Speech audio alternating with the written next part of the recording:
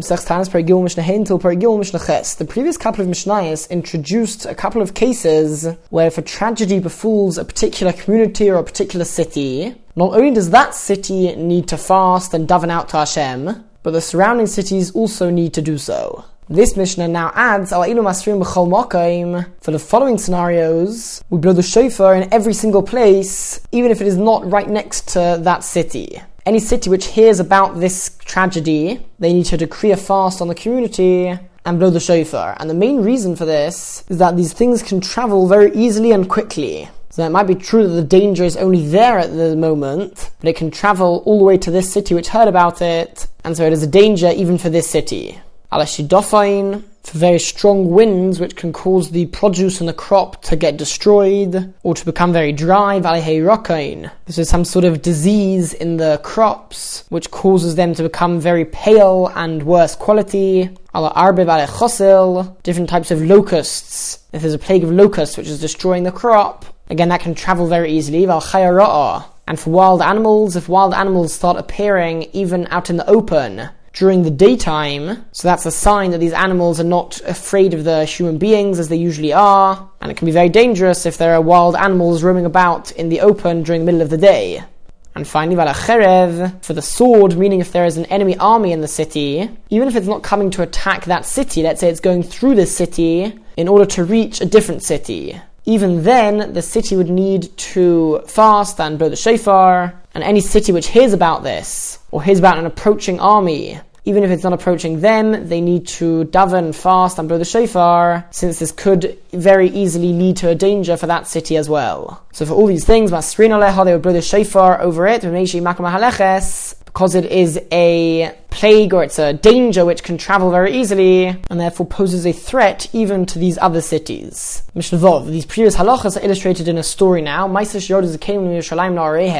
was a story which once happened that the elders, the Talmidei Chachomim, who were members of the Sanhedrin, which was the major Beis Din in Yerushalayim by the Beis HaMikdash, so the members of the Sanhedrin went down to their cities, whichever city each member lived in or came from, so all of the members of the Sanhedrin traveled to their various cities, in order that they would decree a fast and tell everybody about this fast which they are decreeing, over the fact that there was grain which was destroyed by the strong winds in Ashkelon, and the amount of crop which had been destroyed by these strong winds was only enough grain to produce bread which was the size of the opening of an oven. So just one large loaf of bread, the amount of grain which it would take to make that amount of bread, only that amount of grain had been destroyed by these strong winds, and even though it was a tiny amount, the Sanhedrin nevertheless decreed a fast on everybody, even those who were not close to Ashkelon, because as we learned in the previous Mishnah, this is something which can spread very easily and quickly. One of the other things on the list in the previous Mishnah was wild animals. And so the Mishnah brings a story to support this. They also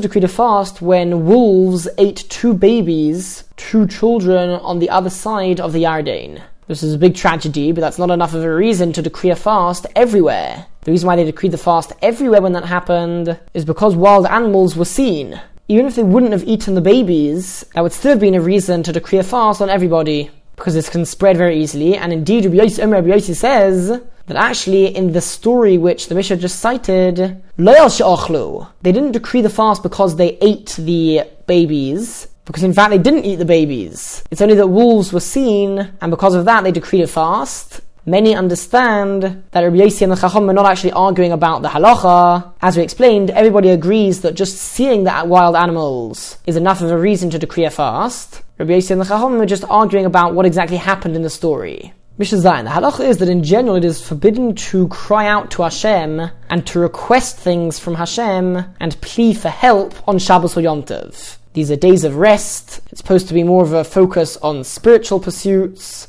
And so in general, it's forbidden to ask for things on Shabbos. However, if it's an emergency, then it's permitted.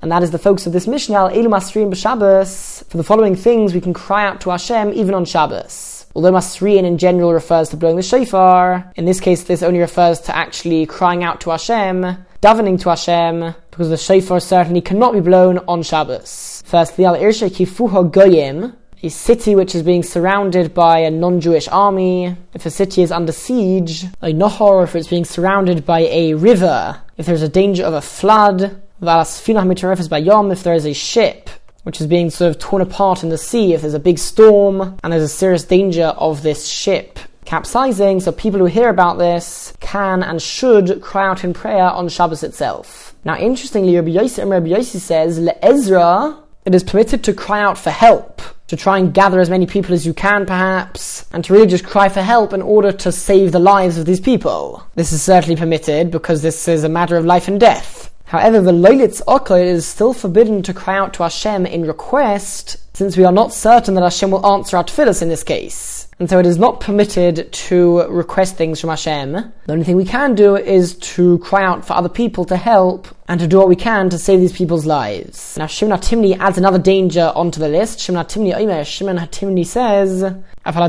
even for a disease, a plague of people dying, that is also a reason to be able to request things from Hashem, since it is also considered to be an emergency on Shabbos. For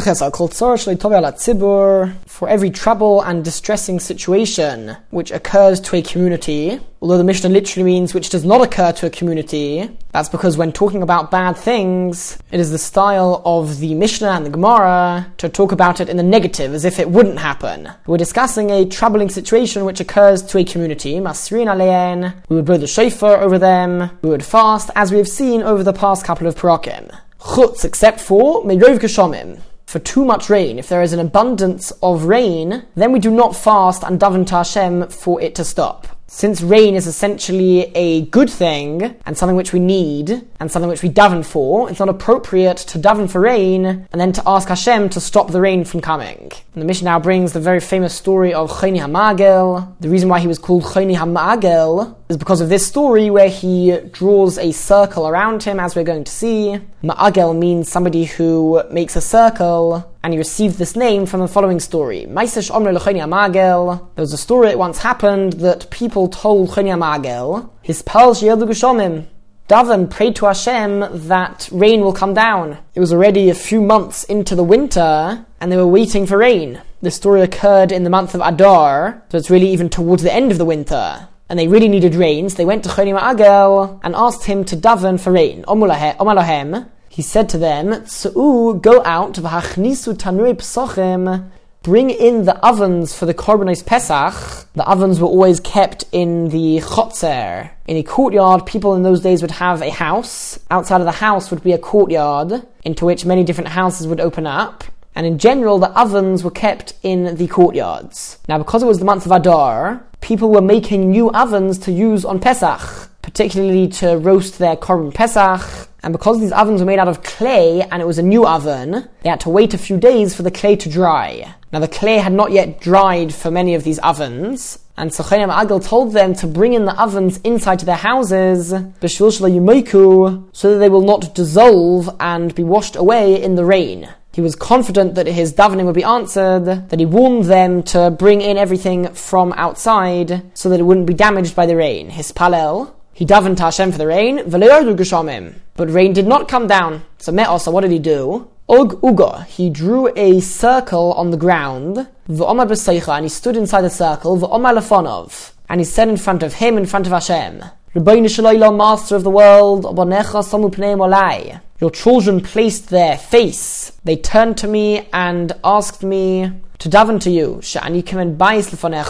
because I am like a member of your household. I spend such a lot of time davening to Hashem, and so that's why they put their faith in my davening, that I should ask you, Hashem, for rain. Nishbo ani b'shimcha gadol, I swear by your great name, she'eni zoz mikan, that I am not moving from here, from inside the circle, ad shetiracham al bonecha, until you have mercy on your children. Until you bring rain and answer our tefillas, our prayers, I am not going to move from the circle. And once he said that, his chilu geshomim menatfin, rain began to drop down very slowly, small droplets of rain, but nothing really major. Omar, so Choni HaMagel said to Hashem, Lo kach sha'alti, that's not what I asked for. Elo gishmei boreis shichin u'ma'areis, but for rain which will fill up the pits, and the square pits, and the caves full of water. As we learnt earlier on in the Masechta, if enough rain comes, let's say, for the crops, for the produce to grow, but not enough to fill up the pits with water, that in itself is a reason to fast. So Chayei Magal was saying that that's not enough. And so when he said that, his chilu leirid b'zaf, rain began coming down with anger. Very strong and large drops of rain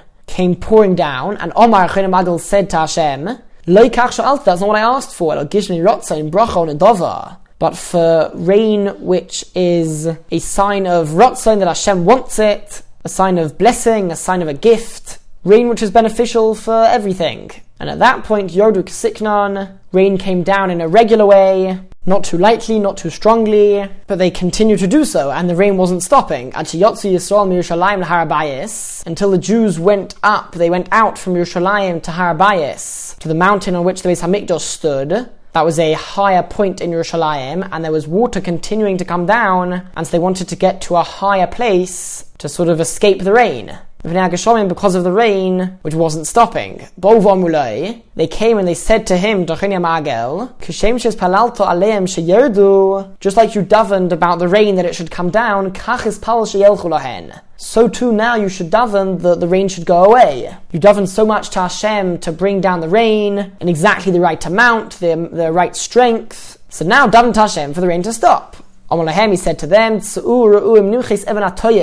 go out and check if the stone of people who had things missing has dissolved and been washed away. The Even HaToyim was a large stone which was in a relatively high place, and if somebody found a lost item, he would go to that large stone and he would announce that over there, and people would know that if they lost something, then they should go to this large stone where people who had found items would announce it over there. And then if the person who lost the item can identify it and prove that it is his, then he will be able to get the item back. Now this large stone was very large and it was in a high place, and it wouldn't be washed away. And so what Chayei Magal was telling them is that as much as I can daven for rain to come down, is not appropriate to daven for it to stop totally. Because at the end of the day, it's a bracha, it's a blessing, and the rain which is coming down is the right sort of rain. It's true that might be a bit too much now, but it is nevertheless not appropriate to daven to Hashem for him to stop bringing down this blessing. Now after this story occurred, Sholach Shimon ben Shetach. Shimon ben Shetach sent a message to Chayei Magal, and he said, Il-moli chayni ato,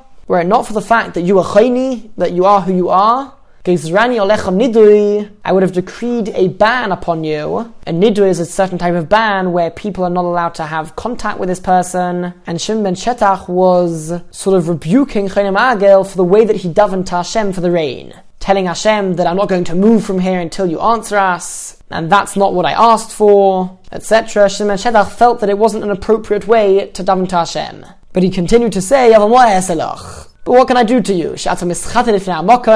Because you make yourself like a young child in front of Hashem. Mischate is an Aramaic word for becoming a young child, making oneself like a young child. And he does what you want for you. Like a child who is a young child asking requests from his father, and his father does whatever he wants. Because as we can see, Hashem at the end of the day did answer your davening. And about you, about people like you, the Pasuk says, Yismach avicha ve'emecha, your father and mother will rejoice over you, and the one who gave birth to you will be full of joy. Because as much as it seems a bit inappropriate to us that you daven like that, at the end of the day Hashem answered your prayers and clearly is not displeased with you.